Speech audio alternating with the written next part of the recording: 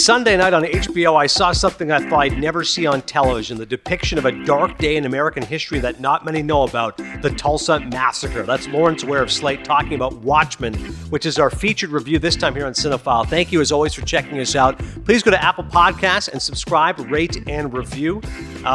Big get this week. My man Scott Rogowski, one of the funniest people you will ever meet, and a diehard cinephile.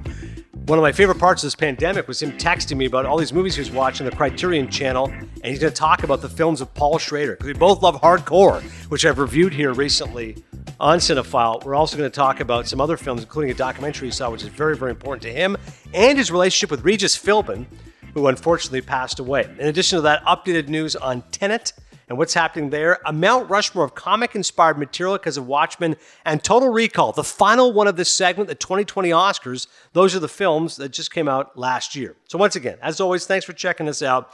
I did get a tweet from somebody who said, I love Remains of the Day. That might be the best tweet I've ever received, because I talked about it last week on Total Recall. So I think it was Tim Wise was the guy's name on Twitter. Thank you so much. Trust me. Anybody else who's a Remains of the Day fan, I don't see that pop up on my Twitter feed. So I appreciate that you love that Anthony Hopkins, Emma Thompson film as much as I do. As far as Apple podcast reviews, let's see what we got here. Kanifty. Longtime listener, Adnan loves film. His passion is infectious. He quickly breaks down the good and bad with a nice balance of intellect and humor. Great voice, especially a good interviewer. Would like to see his co-host add more to the mix. Oh man, Joe, they're taking shots at you here. DBlack519, your insight into movies that I haven't seen or heard makes me want to go and discover these films for myself. I thank you for that. I just watched The Pianist for the first time. Wow, what an amazing story and film. I don't understand how this film, or Gangs of New York, did not take home the Best Picture Oscar that year. Any thoughts? The Pianist is an incredible film. It's for those who haven't seen it, it's Adrian Brody. He won Best Actor, Roman Polanski film set during the Holocaust. It won all the major awards with the exception of Best Picture, which went to Chicago, which I refused to watch. I've since changed this approach, but I used to have a boycott of movies when I would be angry if they beat movies that I love. So when Gangs of New York lost, I said, well, I'm just never going to watch Chicago, which I still haven't done. Now what I do is, of course, the opposite. I watch all the movies. That way I can say with, impunity and with confidence, no, I saw it, it stinks. So in answer to your question, DBlack519, I've never seen Chicago. I hear it's a good musical. I love Gangs of New York because I love DDL, and I love the production design, that storyline, and everything about the 5 points is so cool. And The Pianist is definitely a very good film. I would say The Pianist and Gangs of New York are both very worthy movies. But yeah, what the hell? Chicago won. What are you going to do? Let's talk about Watchmen, okay? My boy Husman Habji, who's a terrific actor, just celebrated a birthday, former guest on Cinephile. I said, what are you watching? He goes, you got to watch Watchmen. And I said, I'm just not a big of a comic book guy here, right? I don't want to be on here at Team Scorsese, but God, I suffer through enough of these movies with my kids that I say, I really don't need to watch more of the Avengers type films. He goes, no, listen, it's a comic book story, but it's not. And you're going to like it. And he was absolutely right. This is one of the most impressive works I've seen on television in a long time, especially when it comes to limited series. We're going to get to the Emmy nominations in a second. Let me start with this. Watchmen got nominated, according to our friend Alan Sepinwall of Rolling Stone, 26 Emmy nominations. An absolute boatload, and it deserves every single one of them.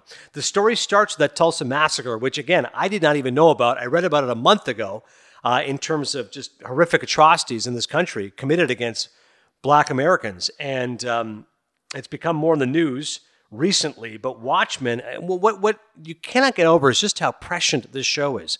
It's about social justice and equality. It's about the way blacks are treated by the police. It's about people wearing masks. And all of this came out before this pandemic hit. This show came out last fall.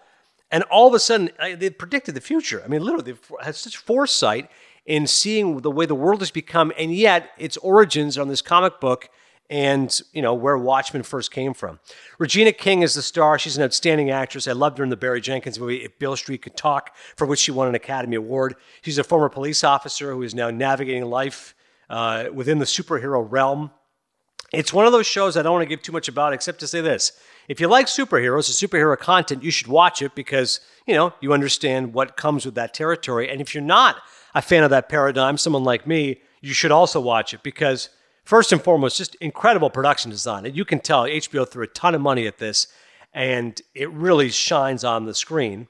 It's also got very dense storytelling. I mean, there's no shortage of about 6 major characters which are interwoven beautifully. And it's not too complex. You're not having to write down everything like Game of Thrones and saying, okay, what character happened to this one, then this. It's, generally each episode will focus on a standalone character. And then the performances are spectacular. Regina King and also Tim Blake Nelson, who gets his own episode 5. You know him from Coen Brothers movies and such. He gives such a delicate performance. I was so surprised and so struck by the emotion in his performance. And it's a really sad character. And he really makes that come across with his eyes and that Fu Manchu. But the episode you got to see. This is like when people say, if you only see one movie this year, make this it. If you only see one episode of Watchmen, watch episode 6. And it works as a standalone episode. And again, I recommend you watch all 9 episodes, an hour apiece. It takes you 9 hours, but it's worth it. But if not, watch episode 6. Film noir style, all black and white. Regina King swallows the memories of her grandfather and goes back and sees what life was like for him, dealing with the cops, dealing with all the social terrain of that time. It is about as good an hour of television as you'll ever see. I'm telling you, I was blown away. I watched the episode and I said, I can't wait to watch that again. I got to go finish the rest of the show. And now sometime this week, I'm going to watch that episode again because it was absolutely incredible.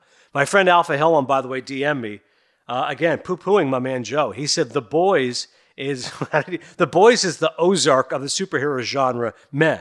Watchmen, however, never a strong step. So relevant today. Created months before this all went down. Masterpiece. And I would agree with him. Watchmen gets 4 Maple Leafs. I didn't love the final episode, and I don't want to give anything why. Just thematically, I was hoping for a couple of different elements.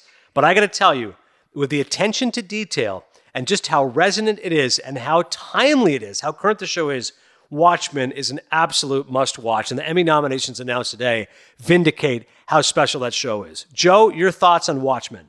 Well, Emmy nominations came out today, and Regina King was nominated for Best Actress in a Limited Series or Movie. And so I take it her performance was pretty legit.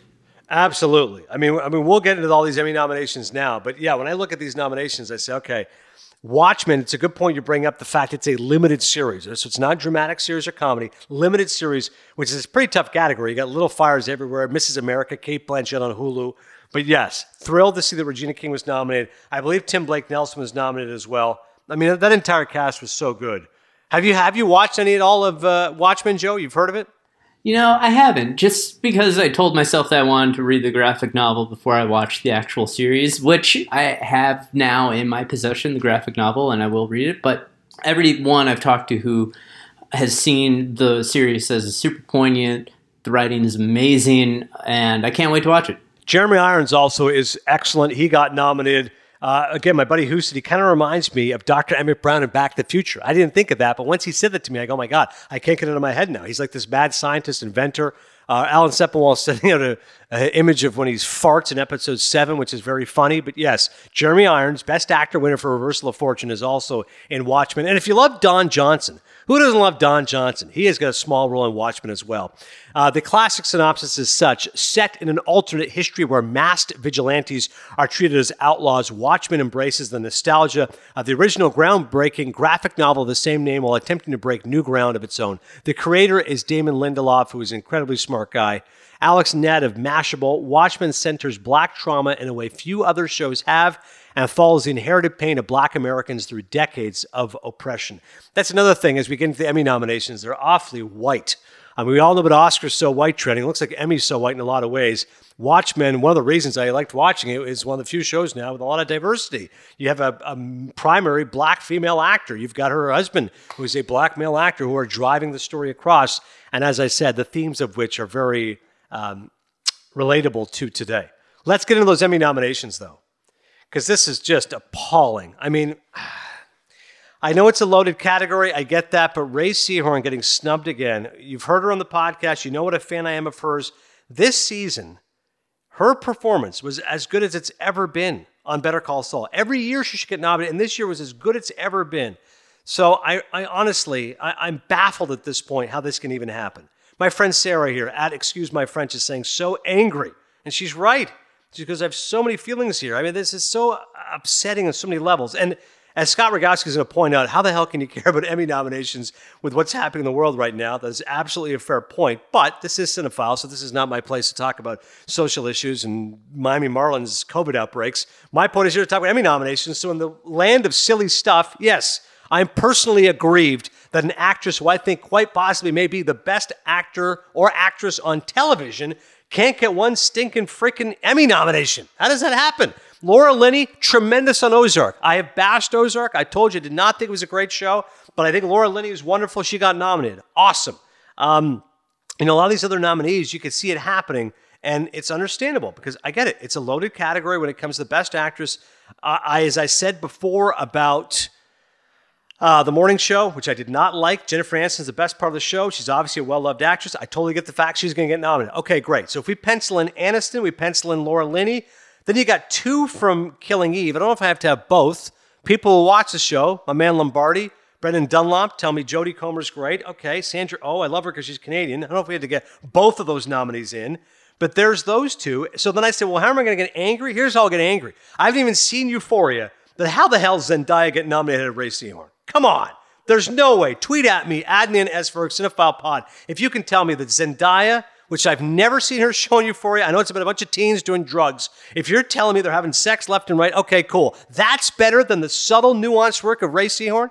My only guess is this. It's so subtle and it's so nuanced, that's why it doesn't get recognized. Because it's not a showy performance, which always infuriates me about these award shows. When it comes to Emmys and Oscars, they don't reward the best acting. Oftentimes, it is the most acting. So I know that's a bit unfair because I have not seen Zendaya in Euphoria, and maybe she's amazing, but all I'm telling you is this. I've watched every episode of Better Call Saul, and there is no way in hell Ray Seahorn is not one of the top 5 or 6 actresses who should be getting a nomination. Case closed. And how about the fact Odenkirk didn't get nominated? I'm like, what? Normally he always gets nominated and then he loses. Coming to this year, Better Call Saul 0 for 32 in nominations. 0 for 32. They've never won an Emmy. And now Odenkirk and Ray Seahorn get nominated. And how about supporting actor Tony Dalton? He's amazing on the show. Lalo, he didn't get nominated. This is awfully embarrassing. I mean, when you have to look at the bad nominations today, no Odenkirk, no Seahorn, no Dalton, no kidding. Ridiculous. The good news, Succession is a runaway freight train and is absolutely, I believe, going to win Best Drama Series. I love the fact that Brian Cox and Jeremy Strong got nominated. I was worried they're going to split the vote. They're both in. They're both magnificent. My man Rami. Nobody has pushed for the show Rami more than me. I'm upset it did not get nominated for Best Comedy Series. I am thrilled that Rami Youssef got nominated for Best Actor. So that's what makes me happy. Succession and Rami makes me happy. What makes me angry is Better Call Saul snub. Kim Wexler is about as good as it gets. I'm sure it's trending right now on Twitter. We're tweeting this on a Tuesday. And I'm very happy, obviously, about Watchmen, which I just reviewed. But, Joe, this is...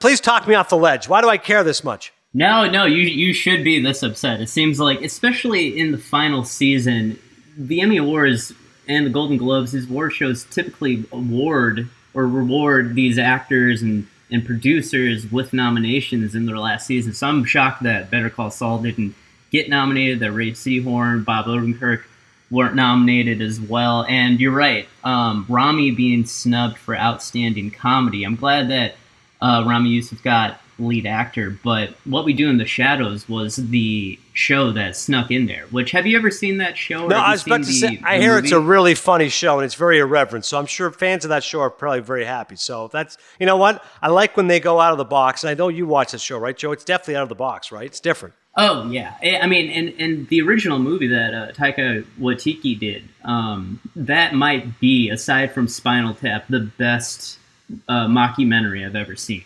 before. It's so funny. Other things that stick out, Jennifer Aniston got lead actress for the drama category.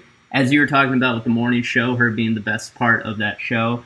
And I don't think anyone's going to take John Oliver's title away from him for Variety Talk. Last Week Tonight has just dominated that category since its inception. So those are the things that stick out to me. And Brian Cox being nominated, I really, really hope he wins. Good point on John Oliver. God, he wins every year, and he's awfully smart and awfully brilliant. But I would like to see them mix it up a little bit. But hell, what the hell? I like John Oliver. I watch him every week, so good for him. Keep winning. Back to give you a more formal recap. Watchmen, 26 nominees. Outstanding Limited Series, Regina King, Jeremy Irons, Gene Smart, Yahya Abdul-Mateen, Giovanna Depo, and Lou Gossett Jr. They're all nominated. Like, think about that. That's 6 actors getting nominated Limited Series. Succession, 18 nominations. Cox and Strong, I mentioned. How about the supporting cast? Crushed it. Sarah Snook up for supporting actress. Nicholas Braun, Kieran Culkin, and Matthew McFadden up for supporting actor. Wow. I thought Culkin would, maybe McFadden, but also Nicholas Braun. That's huge that they have 6 other actors nominated. 18 nominations for Ozark is absolutely absurd. All aside from Laura Linney, I don't know what to tell you. Thank God the morning show didn't get nominated for Best Drama, because all these shows I'm sure are better. Not only Better Call Saul, which I love, but I trust people's opinions when it comes to The Crown, The Handmaid's Tale, Killing Eve, Stranger Things, and The Mandalorian. Billy Porter, by the way, won for Pose, so that's interesting. He goes head-to-head now with Cox and Strong. Here's another bad nomination. Steve Carell, are you kidding? Best Actor for The Morning Show? Again, he's fine. First of all, it's a small role. I mean, that's like Anthony Hopkins winning for Silence of the Lambs. Steve Carell is at best a supporting actor in The Morning Show. He should not be up in the lead actor category, so somebody got screwed there. God, the comedy world, Marvelous Mrs. Maisel, which I love, 20 total nominations, but watch out for The Good Place. 6 in its final season. They've been largely ignored by the Emmys, so that's interesting there. Big lead actor nominee for Ted Danson coming off the mat, going up against Anthony Anderson for Blackish, Don Cheadle for Black Monday, Michael Douglas for The Kaminsky Method, which I like a lot, Eugene Levy for Schitt's Creek, and Rami, of course, for Yusuf. So bad news, more things I'm pissed about, although I'm not furious about it. Curb snubbed. Curb is not, Larry David was not nominated. I mean, in terms of best comedy, Curb Your Enthusiasm is there, along with The Kaminsky Method, which I'm happy to see. Schitt's Creek, yay for Canada. I mean, a show that nobody was watching for 6 years, now it became an Emmy darling. But Curb, I don't like seeing Larry David snubbed there. Dead to Me, which I've seen 2 episodes of. I love Linda Cardellini because of Freaks and Geeks, so I'm glad she got nominated. Christina Applegate. I'm cheering, of course, for Rachel Brosnahan because I watched Marvelous Mrs. Maisel. But I'm telling you, the limited series is really interesting because not only Watchmen, but Little Fires Everywhere, Mrs. America, Unbelievable, and Unorthodox. You got major actors like Kerry Washington, Octavia Spencer, Cate Blanchett, and lead actor Hugh Jackman for Bad Education, which I loved, and Mark Ruffalo for I Know This Much Is True. Good luck choosing lead actor limited series. Jeremy Irons, Hugh Jackman, Mark Ruffalo, all 3 of those guys were absolutely brilliant. So that is your Emmy recap. It's interesting. Well, supporting actor in a comedy series, Andre Braugher I love because of Homicide: Life on the Street. I don't watch Brooklyn Nine-Nine, but the Emmys love him, so I'm always happy when he gets nominated. I'm thrilled for Alan Arkin for The Kaminsky Method. 2 nominees, Marvelous Mrs. Maisel, Sterling K. Brown, and Tony Shalhoub. My main man, Mahershala Ali, again, great sign for Rami. He gets nominated. So that's good news. And supporting actress, I'm glad a couple actresses from Marvelous Mrs. Maisel. Alex Borstein, who could win for the 3rd straight year, and Maren Hinkle as well. Tough competitions are going against Kate McKinnon for Saturday Night Live. Supporting actor in a limited series, like I said, 3 guys from Watchmen. Hopefully they can take down Jim Parsons from Hollywood, even though Nick Durst loves Hollywood. And supporting actress, I got to hope for Jean Smart from Watchmen, although watch out for Margot Martindale, Mrs. America. Supposed to be pretty good. As Joe mentioned, Variety Talk, you got Full Frontal, Jimmy Kimmel, Colbert, Daily Show, but it's going to be John Oliver, more than likely. And that is your Emmy nominations recap. So I got to say what I wanted to say, and I was fired up. Now time for my man, Scott Rogowski.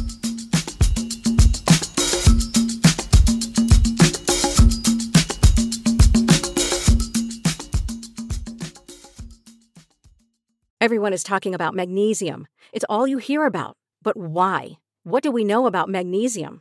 Well, magnesium is the #1 mineral that 75% of Americans are deficient in. If you are a woman over 35, magnesium will help you rediscover balance, energy, and vitality. Magnesium supports more than 300 enzymatic reactions in your body, including those involved in hormonal balance. From functional medicine doctors to mental well-being and female hormone experts, we all know that magnesium is the one mineral to improve all aspects of well-being and health. But which one? Magnesium Breakthrough from Bioptimizers, the trusted choice recommended by leading experts with 7 best-absorbed forms of magnesium to ensure your body receives the support it needs for overall well-being. Go to bioptimizers.com/balance today and use code BALANCE10 for 10% off. Support your journey to wellness at bioptimizers.com/balance. Magnesium Breakthrough from Bioptimizers, your foundation to optimal health and vitality. A pleasure to bring back to Cinephile Scott Rogowsky, who is as big a cinephile as anybody I know. This pandemic has obviously been very tough for a lot of us, but nothing gave me more joy than Scott Rogowsky. My man Rags would be texting me some of the most random movies he'd be watching, including Hardcore, which was recently reviewed here in Cinephile, which I hadn't watched in 20 years, which I was prompted to revisit after Scott's review. He loves movies just like me, loves old movies like me, and that's why we're back to talk about some of our favorite flicks and one of our favorite passions in life, the great films of Paul Schrader. Rags, how we doing? Welcome back, my man. Oh, Adnan, it is so nice to be back. A.V. Hunsaker in the studio. I'm here in Westchester holding up my parents' house while I figure out next moves. You know, I listened to your last episode, Adnan, talking about the Mount Rushmore of TV disasters. Yeah. Yeah, that was it, wasn't it? That was one of the Mount Rushmore as well. I'm surprised you didn't add DAZN to the list. Our baseball show, Change Up on DAZN. Yeah, it was maybe one of those would be on my Mount Rushmore. Maybe it'll be one of those shows, Rags, people will say years from now, it was ahead of its time. Like, don't you love that when a show gets canceled, they go, well, it was ahead of its time. People just didn't understand. Maybe that's what they're going to say about Change Up. It's a recurring theme in my career, I figured out. All my shows I've worked on have been ahead of their time. Going back to, you know, if I can touch briefly on a very notable passing, Regis Philbin. Regis Philbin, please. Legend of television, who I had the pleasure and privilege of working with ever so briefly for one of the blips on his resume, a footnote in his career, a show that was also probably ahead of its time, if you want to call it that, Crowd Goes Wild, which debuted in 2013 on the nascent Fox Sports 1 network.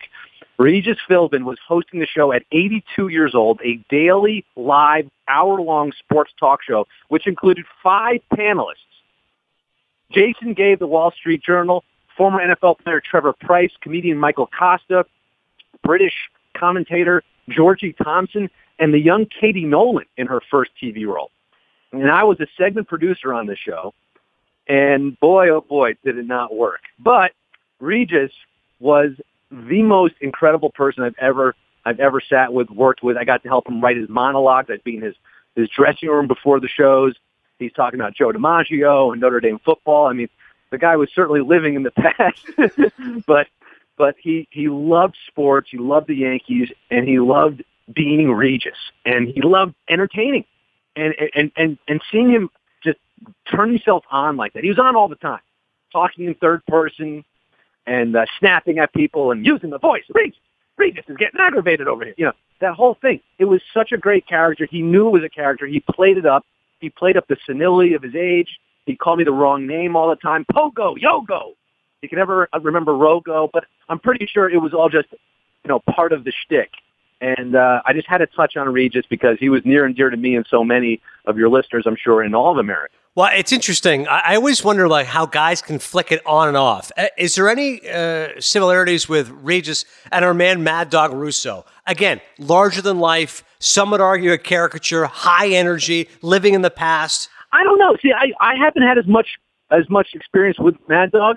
I haven't really encountered him off screen, except for maybe passing him in the bathroom at LB Studios. And,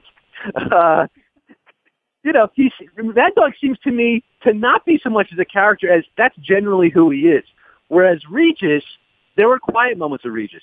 And Regis, you know, the way he would break is he just kind of smile. He'd kind of have that, you know, scowl on his face, that Regis indignation, but then he had this light smile that would break over him, and he knew, and he kind of put his hand out, maybe touch your arm, and put his hand on your hand, and, you know, he sort of made that connection, and you can just tell that Regis is only playing. It's his way of saying, I'm only joking. Of course, he didn't have to say that because he knew he was only joking, you know? But with Mad Dog, I don't know. I feel like he's genuinely mad all the time. He's just incensed dog on all times. How long did Crowd Goes Wild last on FS1? About 7 or 8 months, and I lasted fewer. I quit after about 3 or 4 months. I just couldn't handle it. I didn't see. I saw the writing on the wall. Essentially, it's kind of a pattern in my career as well.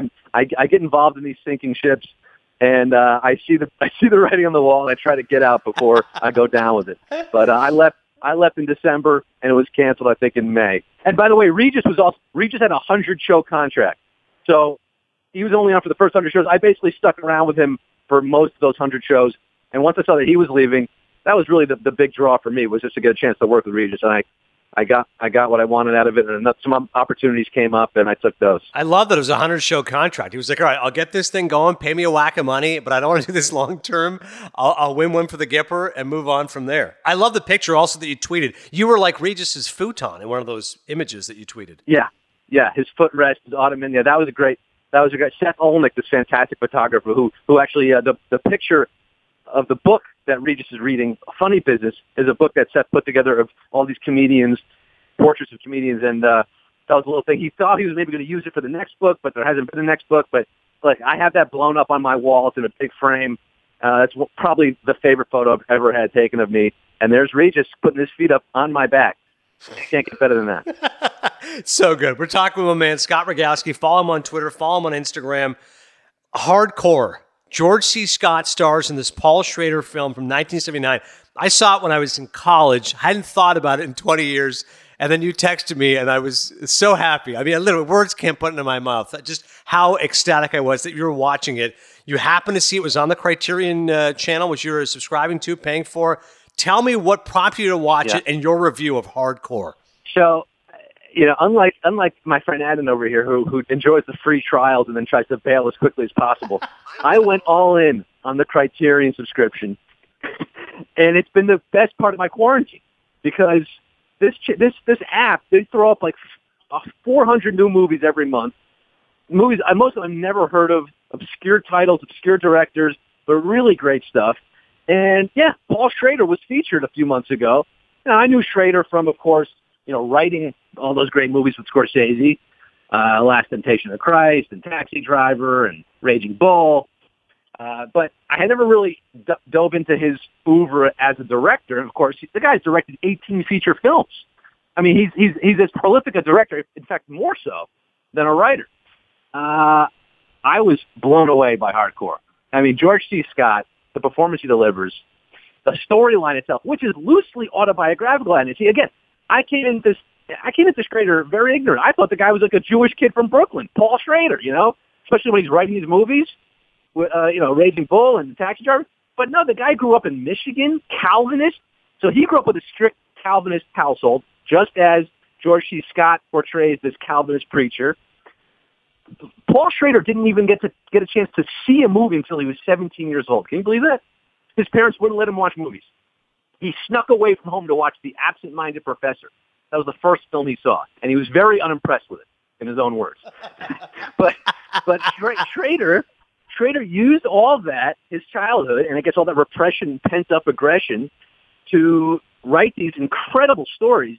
And George C. Scott playing this Calvinist preacher whose daughter runs away on a field trip in California, enters the adult film industry. And this is the 70s, late 70s adult industry. Remember, the 70s is when the adult film sort of took on this cultural moment, right? I mean, Behind the Green Door, Devil and Miss Jones. Like, these were major films that actually grossed at the box office. They were rated X, but they had national release, and they were big films. So the porn industry was just taking off in the 70s. Of course, Boogie Nights portrays this and depicts that whole scene. But this is a movie made, in 79 or 80? So we're talking a contemporary film of the time, and George C. Scott has to essentially infiltrate this world, take on the persona of a porn producer to find his daughter and get her back. It's like Taken meets Boogie Nights, if you want to boil it down to that. And I absolutely fell in love with it. I mean, there's some scenes that, and of course, you and I both love the classic shots, the great, beautiful setups of George C. Scott having to admire and critique the members, how do I put it, the units, the junk of the male performers. Because look, the guy, he's going all in. He has to play the part to a T, so he has to examine the schmeckles of these young men coming to his office to audition for his films. And there's a great shot where the guy drops his trousers, and we see it from behind the guy's pants, George C. Scott through the legs, the 5 shot. And he just sort of admires this man's penis and gives it a shrug. That's the best he can do. He kind of has to roll his eyes at this thing. But one of the best shots, and of course in the movie theater, in the movie theater. We talked about this. I think we talked about this last time, but the shot of him in the theater watching his daughter on screen in this film, it's kind of like how America's looking at the world right now. You know, we're just so horrified by what's happening, but we can't look away. And we have to get it back. We have to get back to what made America great. And it's not the guy in office right now. No, I'll tell you that. And the fact he I don't waited, want to get political here. the way that he the way George C. Scott is just revolted, right? Because he goes from turn it off, turn it off, turn it off, turn it off, just screaming. He's just so horrified by what he's saying. Turn it off. That's what we want to do right now. We want to just turn off the madness, but we can't. We have to face it to make it better. That's what we got to do. So I think it's a nice allegory for what's happening in our country right now. And I love the fact that our man Alex, a good friend of yours, you just had a road trip together. He also loves hardcore. He points out the fact that after he, interviews one of these guys who says that he does know George C. Scott's daughter and says, I'm never working with her again. She's a freak. The stuff that she was doing to me, like, it's disgusting. And then George C. Scott beats the crap out of this guy. Like, this Dutch Calvinist minister takes a lamp pole and just bashes this guy's head. It was just insane. Oh, yeah, bringing some of that patent energy, that big patent energy to hardcore. But, so Schrader directed those movies. And then I got to say, I have a more recent Schrader film I can talk about. Perfect. Because I was scrolling through Criterion the other night, and I happened upon a movie called Adam Resurrected. Now, this was a movie that came out in 2008. I didn't hear anything about it at the time. Haven't heard much about it since, but I guess for good reason, because it wasn't great. I couldn't really get through it. But it is Jeff Goldblum starring in this Israeli set movie with a lot of Israeli cast and production, which also led me to believe that Schrader might be Jewish. But no, Schrader is not Jewish. But Jeff Goldblum is. And there's a gorgeous actress in this movie, Ayelet. I'm blanking on her last name, but I had to look her up afterwards. Very, very good actress who plays this nurse. Basically, the plot of Adam Resurrected, it's supposed to be this dark comedy. Doesn't really connect with me on a comedy level. Do you remember the Jerry Lewis famous Holocaust movie, The Day the Clown Died? Oh yeah, that never really got released. Mm-hmm.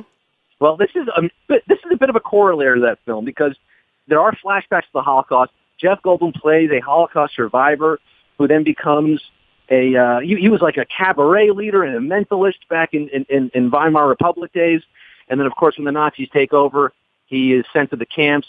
He survives and becomes a psychiatric patient because he's just kind of, lost his mind in a sense. He was forced to be a dog by Willem Dafoe, the commandant of the camp he was sent to.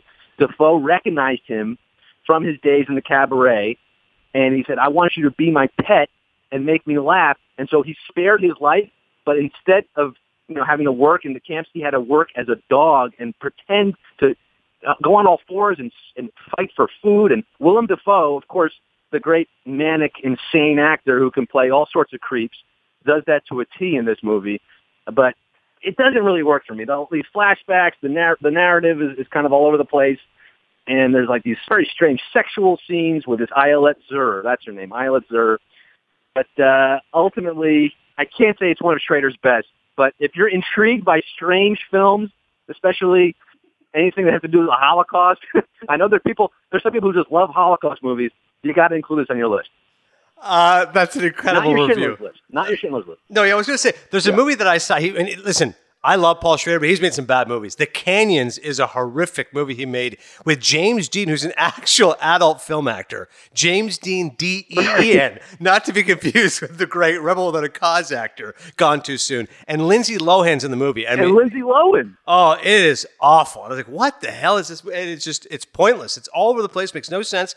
And then you start to wonder, maybe Schrader's lost it, and he makes First Reformed, which came out 3 years ago with Ethan Hawke, which is one of the best movies of his career. And I thought it was one of the career highlight. First ever nomination he got from the Academy Awards for Best Original Screenplay. But I want to ask you also about Autofocus, because I told you how much I love this film. You saw it, you said it didn't work for you, and yet afterwards, we kept quoting it all, and I feel like, and I hope perhaps, you've become more enamored of the film the more you've thought about it and the more you've seen my passion for it. A day without Adnan is a day wasted. I'll say that. Autofocus, 2002. So this is kind of in that period. He's getting up there, but still, I would say it's a good film overall. I mean, the themes are disturbing. It's a biographical biopic about the Hogan's Hero star, right? God, why am I blanking his name now? Bob Crane. Bob Crane. Yeah. Bob Crane's a loser. Bob Crane and Carpy. Bob Crane and Carpy, another Willem Dafoe role. I mean, it just speaks to the kind of guy Paul Schrader is, right? When you think about the people he casts for his movies, the fact that Willem Dafoe is one of his go-tos, that tells you all you need to know about Paul Schrader's sensibilities. But the Dafoe and Greg Kinnear combo. I mean, Kinnear, of course, this affable, charming, that big smile. This guy's got Hollywood looks, and of course, Bob Crane, the real life actor he's playing, shared those qualities. But behind the veneer of Kinnear, is a dark, twisted, perverted soul. And again, this is a theme in Schrader's career in his films. But this guy is into making homemade pornos, and there's like some snuff elements involved. I mean, it gets really twisted, right? But the guy's obsessed with sex. What time is it? I need to get that watch. I need to get Defoe's watching that movie. But Carpy, man, and then you are the Carpy to my Crane. I would say. I hope our friendship doesn't end that way, but I'm happy to say it right now. Listen, this was so much fun. You knocked it out of the park. I'm making an executive decision right now here on Cinephile. You are getting your own segment. From now on, Scott Rogowski is going to be an indispensable part of Cinephile. The only question is, a guy as creative as you are, can we come up with a name? You threw it a name, Scott or not, Rags or Riches. What else do you want? What do you want for your segment every week on Cinephile? I mean, you call me Rags. Rags is a nickname that my dad used to have, and the Sklar brothers called me. They popularized it. So I'll stick with Rags. How about Rags Time? A reference to old school jazz. A short segment called Rags Time. I'll come on here and I'll just rant and rave about something that I'm into that particular week. I love it. Rags Time, coming soon to Cinephile. Every single week we're going to do it. I can't wait for this, dude. This is going to be tremendous. One closing thought. Emmy nominations. Do you care about any of the Emmy nominations? Because I'm upset right now. Better Call Saul, Ray Seahorn got snubbed. Bob Odenkirk got snubbed. Do you care at all about the Emmy nominations? I certainly don't. And especially this year, I don't. There's nothing I could care less about right now than the Emmy nominations. There's so many more important things happening in the world. And if I could just take a moment to be serious here. Sure. I watched another great movie the other night, a documentary called Daryl Davis. It was called Accidental Courtesy, Daryl Davis, Race and Politics in America. And it's an interesting documentary from 2016. You can find it on Amazon Prime. Daryl Davis, who was a musician I had never heard of before, but apparently he was like a studio guy, toured with Chuck Berry, very, very talented piano player, black guy who, in his career as a musician, he would play these southern bars. He'd sometimes be the only black person in the entire venue, right, on stage as a musician. He would be approached by some of these white guys in the audience who loved his music, loved the band, but they were Ku Klux Klan members. He was playing in deep parts of the South, and he'd be approached by members of the KKK who were actually reaching out a hand and saying, I really like what you're doing. And because of his music, he was able to sort of infiltrate the Klan and befriend some Klan members. Now, over the years, over decades of these friendships that he started, he was actually able to convert some of these white supremacists, these absolute racists, into leaving the Klan and becoming reformed, non-racist, and even anti-racist. So it's actually an incredibly inspiring story about this one guy who, look, there's a debate, right? It's like, how do you handle this? How do we deal with this issue of white supremacy and racism in this country? This guy's answer is, you don't just shut these people down and call them racists. You sit down with them, you understand where they're coming from, you try to start a dialogue, and maybe through the course of inviting people to your house, sitting down, having coffee, sharing, having a drink, and talking about music, talking about life, you can actually get to the humanity of these people and try to convert them. Now, what the best part of the documentary was, it was a very intense moment where this guy goes to Baltimore in the wake of the Freddie Gray protests and meets with Black Lives Matter activists who are furious with Daryl Davis because they're saying, why are you being friends with these racist Klan guys that, they want to destroy us, they want to kill us. Meanwhile, every day in the streets, black people are being oppressed and killed. And you're just out there trying to make friends, and maybe you've made, you've changed 20 people's opinions. There's a much larger systemic issue. It's not about individuals. So that becomes a whole debate. And you walk away from the film thinking, well, is this guy doing the right thing? Or maybe he's wasting his time, or he could be putting his time to better use.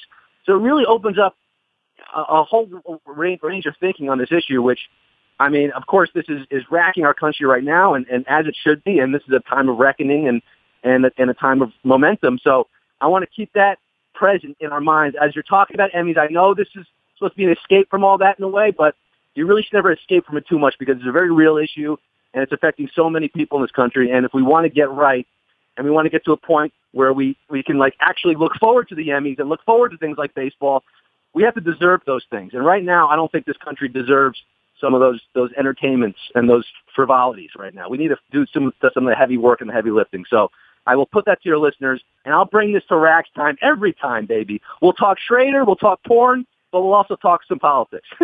Listen, you do whatever you want. It's your segment. People in America love you. I love you, so I agree with you. This is your platform to speak, and I do agree with you. As a guy who delves in frivolities like sports and movies, it is nice to have a social conscience, and I do agree with you. There's a lot going on that needs to be spoken about. So you stick the landing. You can follow Scott once again on Twitter and on Instagram. My only request, next week on Rags Time, you do have to review the John Cassavetes film, Husbands. You can do whatever else you want. You got 15, 20 minutes. It's all you. But Cassavetes' Husbands has to be discussed. You're going to make me watch that again? I tried to watch it the first time. I got about an hour through the first 4 hours of it, or however long it is. That was a rough one for me. As much as I love Peter Falk, that was a rough one. But I'll give it a shot. I love it. Thanks, Rags. Catch you later, Edna.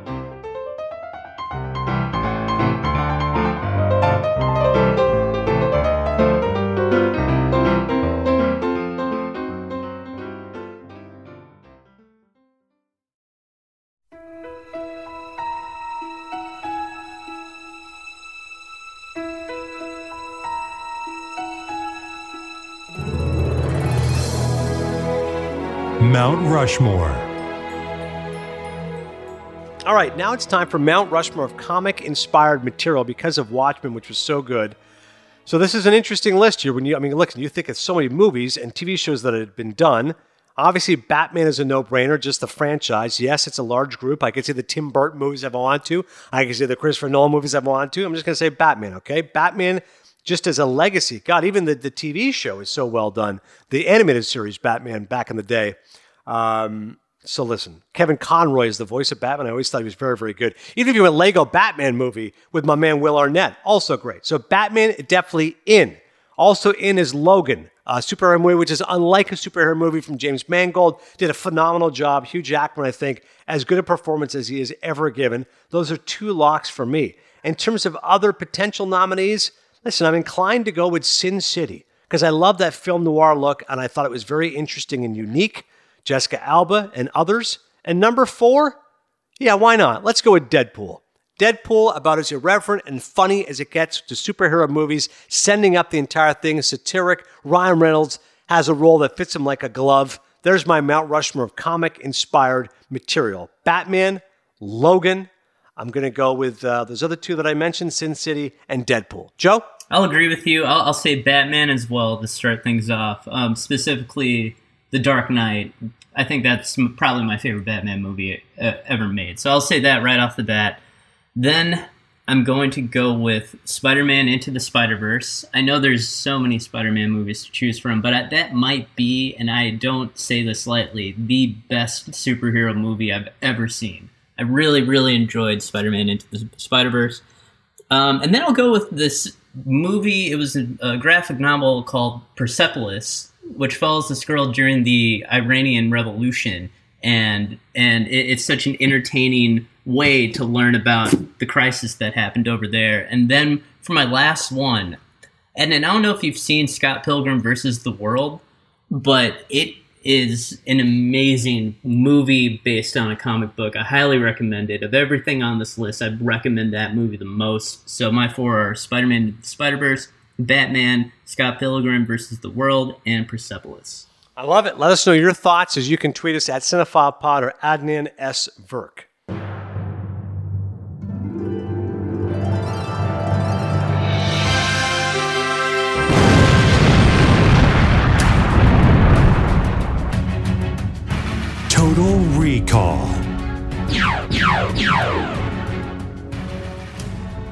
All right, now it's time for Total Recall. The final one of this segment, Best Picture, was Parasite. Just this last year, the 2020 Oscars, the films from 2019.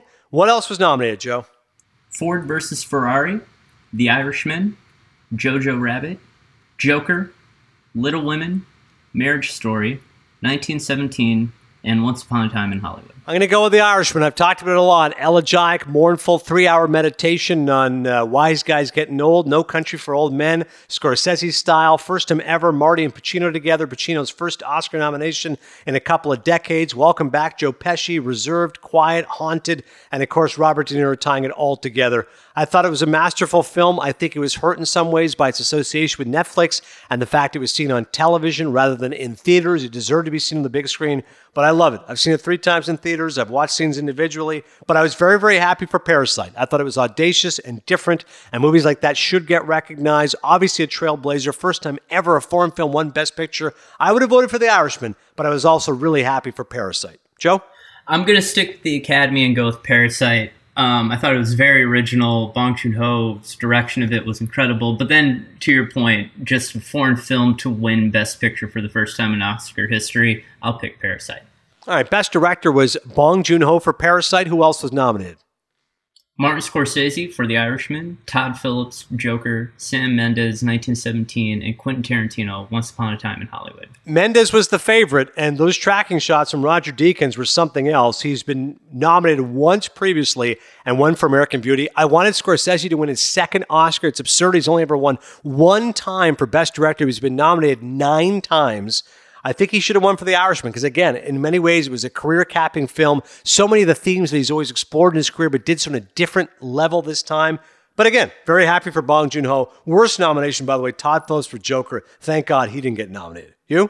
I'm going to go with Sam Mendes for 1917, and just how cinematic it was, those tracking shots. But I'll go with Sam Mendes personally. Best Actor was Joaquin Phoenix for Joker, which I panned. As I said previously, it is an award for most acting, not best acting. I thought it was a very hammy performance, tick-driven, excessive in all the wrong ways. I don't think he should have won. I don't think he should have been nominated. I would have voted for Adam Driver for Marriage Story, playing Broadway theater director on the edge of emotional breakdown, going through a terrible divorce. I thought he was incredible.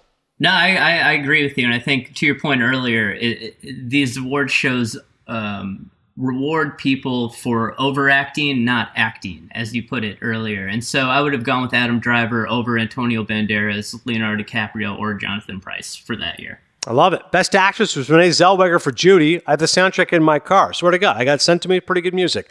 She won. Who else was nominated? Cynthia Erivo for Harriet, Scarlett Johansson, Marriage Story, Saoirse Ronan, Little Women, and Charlize Theron for Bombshell. I'd go with ScarJo. Had never been nominated for an Oscar before this year. A double nominee in Best Actress, Best Supporting Actress.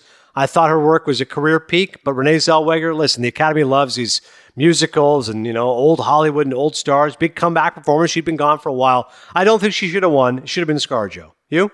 I agree. I think it should have been Scarlett Johansson. I didn't see Judy, but you're right. The biopics and portrayals of former actresses and actors, Hollywood loves that. But I would go with Scarlett Johansson. Yeah, no surprise. It's the only nomination the movie got. That tells you how good it was. Best Supporting Actor was Brad Pitt for Once Upon a Time in Hollywood. He'd never won before. He's cool. He's handsome. He's playing off his persona as a guy who's had women troubles and smokes weed, as he joked in his Golden Globe Award-winning performance. Heavy hitters with other nominees. Who else got nominated, Joe?